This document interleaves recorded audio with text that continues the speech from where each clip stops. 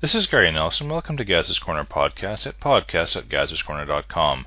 Today's topic is your project team like a light switch or a candle? A few years ago, I went on a fly fishing trip with a group of work colleagues. I was working on a project in New Zealand, and we were going to be staying in an old company-owned holiday batch just outside of Taupo. You could book these properties for a weekend and pay a small fee. A basic type of unit, furnished with several beds, kitchen, television, tables, chairs, and a couple of sofas, nothing really too fancy. We unpacked our gear, loaded up the fridge, and headed back outside for fly fishing lessons. My first ever lesson, and apparently needed to learn how to do it while on dry land, without a hook, just to get used to the back and forth action before you try it standing hip deep in a river. Perhaps to make sure you don't fall over while casting, or at least hook anyone around you. After about an hour of practicing casting, it was getting dark, and our arms were getting tired, so we headed back in to get dinner ready and settle in for the evening. One of the guys was frying up dinner while the rest of us chatted and watched the little black and white TV. I was just walking back into the living room with a fresh beer when the lights went out. "Who turned off the lights?" I asked. "There's some coins on the top of the fridge," one of the locals called out from the sofa. "What?" "Coins on top of the fridge. Put some in the slot." "What slot?" I asked. He sighed and got up. "In the meter." He walked over to the fridge and picked up 3 coins. He popped them into a box on the wall one by one. The lights suddenly came back on. "That should do for an hour. We pay for power when we use the batch. It's one reason it's so cheap to stay here." I studied the pile of coins on the top of the fridge. It was perhaps my first experience of user pays, in this case quite literally with a pocket full of change. I was experiencing a sudden and strange shift in expectation. Electricity is just supposed to be on, right? Taking it for granted. When you stop to think about it, there are many things we take for granted in our everyday lives. Turn on a switch, the lights come on. Turn on a tap, and clean water comes pouring out. We get in our cars and turn the key. We expect it to start and take us where we want to go without breaking down, assuming, of course, we do some basic maintenance and fill the tank every week. The fact is, there's a lot of investment in the systems, products, and infrastructure to support all these easy-on things we use in our everyday lives. We seldom appreciate the effort that has gone into those systems and are rarely thankful that we have them. We have got too used to them just being there and working. That's just the way it's supposed to be, right? But we complain when things stop functioning. But when is the last time you thanked a light switch for working? Well, probably never, as it's a bit strange, perhaps, talking to inanimate objects. But have you ever called the electric company to say, "Thanks for keeping the power on yesterday. I had a big family dinner last night, and I was able to cook the roast until it was finished"? I'm guessing also never. You may think I'm just being ridiculous, but consider this. We've become quite accustomed to these comforts in our society. Not so many decades ago, the hours you were awake, let alone working, were limited by daylight, or how much candle wax you had left to spare.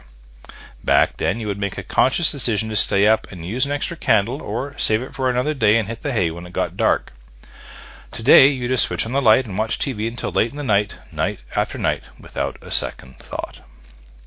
All right, you've made your point, you say, but do I really have to call the power company in the morning to thank them? Well, of course it's up to you, but it's actually not a bad idea. The problem is they'll probably treat you like a crank caller. Why? Well, the answer is simple. Nobody expects that level of courtesy anymore. Besides, they wouldn't call a plumber to thank them that the toilet didn't back up yesterday, would they? They, like you, simply expect things to work. It is just another symptom of what you might call the light switch society. How do you switch this thing on? So, I have a question for you. How do you treat your team members? I'm guessing for many that on any given day they're being treated exactly like a light switch. They show up for work in the morning and click, they're expected to be fully productive and on the job. Work a full day, then click, around 5 p.m. or so, they pack up and trudge off home through traffic to screaming kids and a nagging partner. And tomorrow the same routine. Click, on full work day, click, and off home. And although there are a lot of problems with that whole approach, which I'll touch on next, a sometimes bigger problem is that the switch stays on, or is forced on until much later in the day, past normal working hours. Email, laptop, smartphone, deadline pressures from work, All of these can easily steal our home time and deny us time to rest and recoup from the day ahead. There are, of course, many books and discussions on the particular topic of work-life balance, but what I'd like to focus on here is the light switch perspective of working with your project team. Of course, we are professionals and should be committed to doing our very best, do a good job, work a full day, and be able to leave work at the office if we're lucky. The light switch problem is more about attitude, how we approach each other, and set expectations on one another. In a very real sense, we are imposing a new technological symbolism into the workplace with all of its implied behaviors and adverse side effects. Up through the 1800s, people had a physical appreciation of resource consumption and limitations. If you were up late, you burned the midnight oil, literally. And people who worked late and rose early needed light, so they burned the candle at both ends of the day. In fact, the phrase burned out likely grew from that same time period and earlier, when physical and mental exhaustion had direct parallels in their environment, i.e. the simple candle. You could only burn it for so long until it ran out of wax. A similar thing happens with people. They run out of energy and need to rest. Light switches, however, behave quite differently. Make the switch. Question: when is your project team like a light switch? Answer: when you treat them like one. Ha ha, you say, but what does this mean for my projects? Answer: plenty. Let's look at the characteristics of a light switch. It has two settings, on or off, or dim as well if you want to spend a bit more for your light switch. Power source is invisible, no input or energy required from you after flipping the switch. The light switch does not change, it just stays on or off. Controls local and or remote lights. Not very personal, it's no real engagement. Light remains on or off until changed without visible energy requirements to remain so. You flick it on and forget it. The output is constant. It is resistant to other forces. You can't blow out an electric light. Now, the characteristics of a candle. Settings are on or off, or dim depending on how you trim the candle. Power source: extremely visible and literally shrinks before your eyes. It is the source of light, very personal and in your face. It goes out, of course, when the candle burns down. The output depends on the length of the wick, the type of the wax, size of the candle, and of course, as we know, the brighter candle burns out fastest. Depends on energy and skill from you to ignite the flame, fumbling around with your matches or your lighter, and is definitely subject to other forces. You can blow out a candle. Now, think about that and your team for a moment. If you treat your team like a light switch, this means you're taking them for granted. They should simply work hard without thanks or praise and do it consistently, day in, day out. No encouragement required, no mentoring, no guidance, and certainly no development training. Switch them on, work.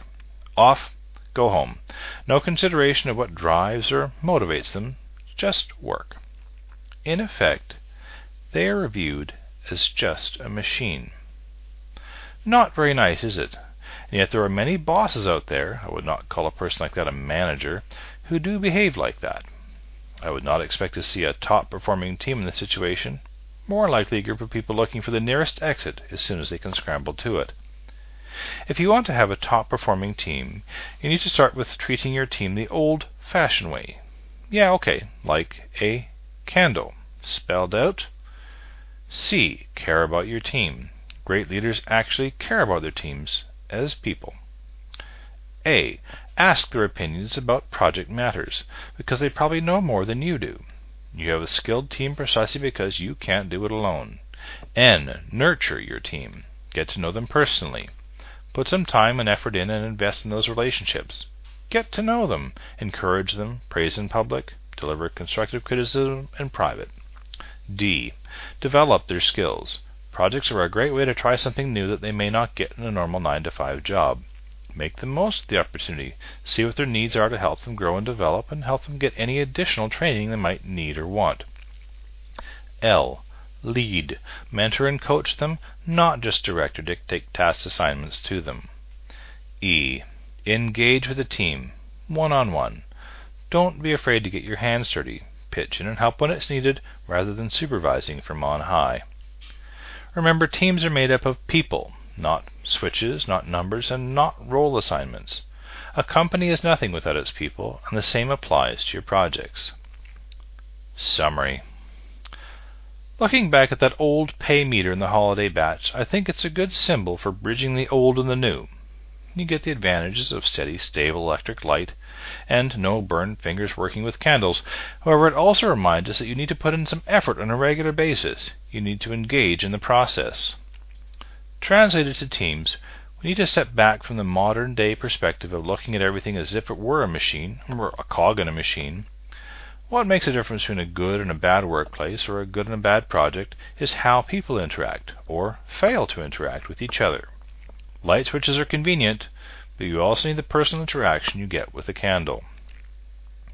Why not try it one weekend? While camping or even at home, tuck away and ignore those electric devices and live up close and personal by candlelight. Heck, it might even make for a romantic evening. But what about the rest of my fishing trip, you ask? Well, it was a fun weekend, but the water was muddy from recent rains and nobody caught any fish. Although I did see direct evidence that I was, in fact, on the far side of the world, away from home. While I was standing hip-deep in the river, casting back and forth, I noticed some small, odd objects floating down past me. They didn't look like wood. When one came within arm's reach, I plucked it out of the water to have a closer look. I turned it over in my hand, inspecting it closely. I was holding a rock, a floating rock. It was then that I knew that I was truly on the bottom of the world and upside down, because how else could rocks float? Pumice, anyone? Good luck with your projects and keep an eye on those candles. This has been Gary Nelson. Thank you for listening to Gaz's Corner podcast today. If you'd like to read any articles, they're available at Gaz's Corner blog at www.gazscorner.com. You can also learn about my project management books at www.gazsguides.com, and of course the new Project Kids Adventures series for children ages 8 to 12, where children can learn the basics of project management through fun, full-length novels. The Project Kids Adventures website also includes free resources for parents, kids, and teachers, and that can be found at www.projectkidsadventures.com. Thanks, and I look forward to talking to you again soon.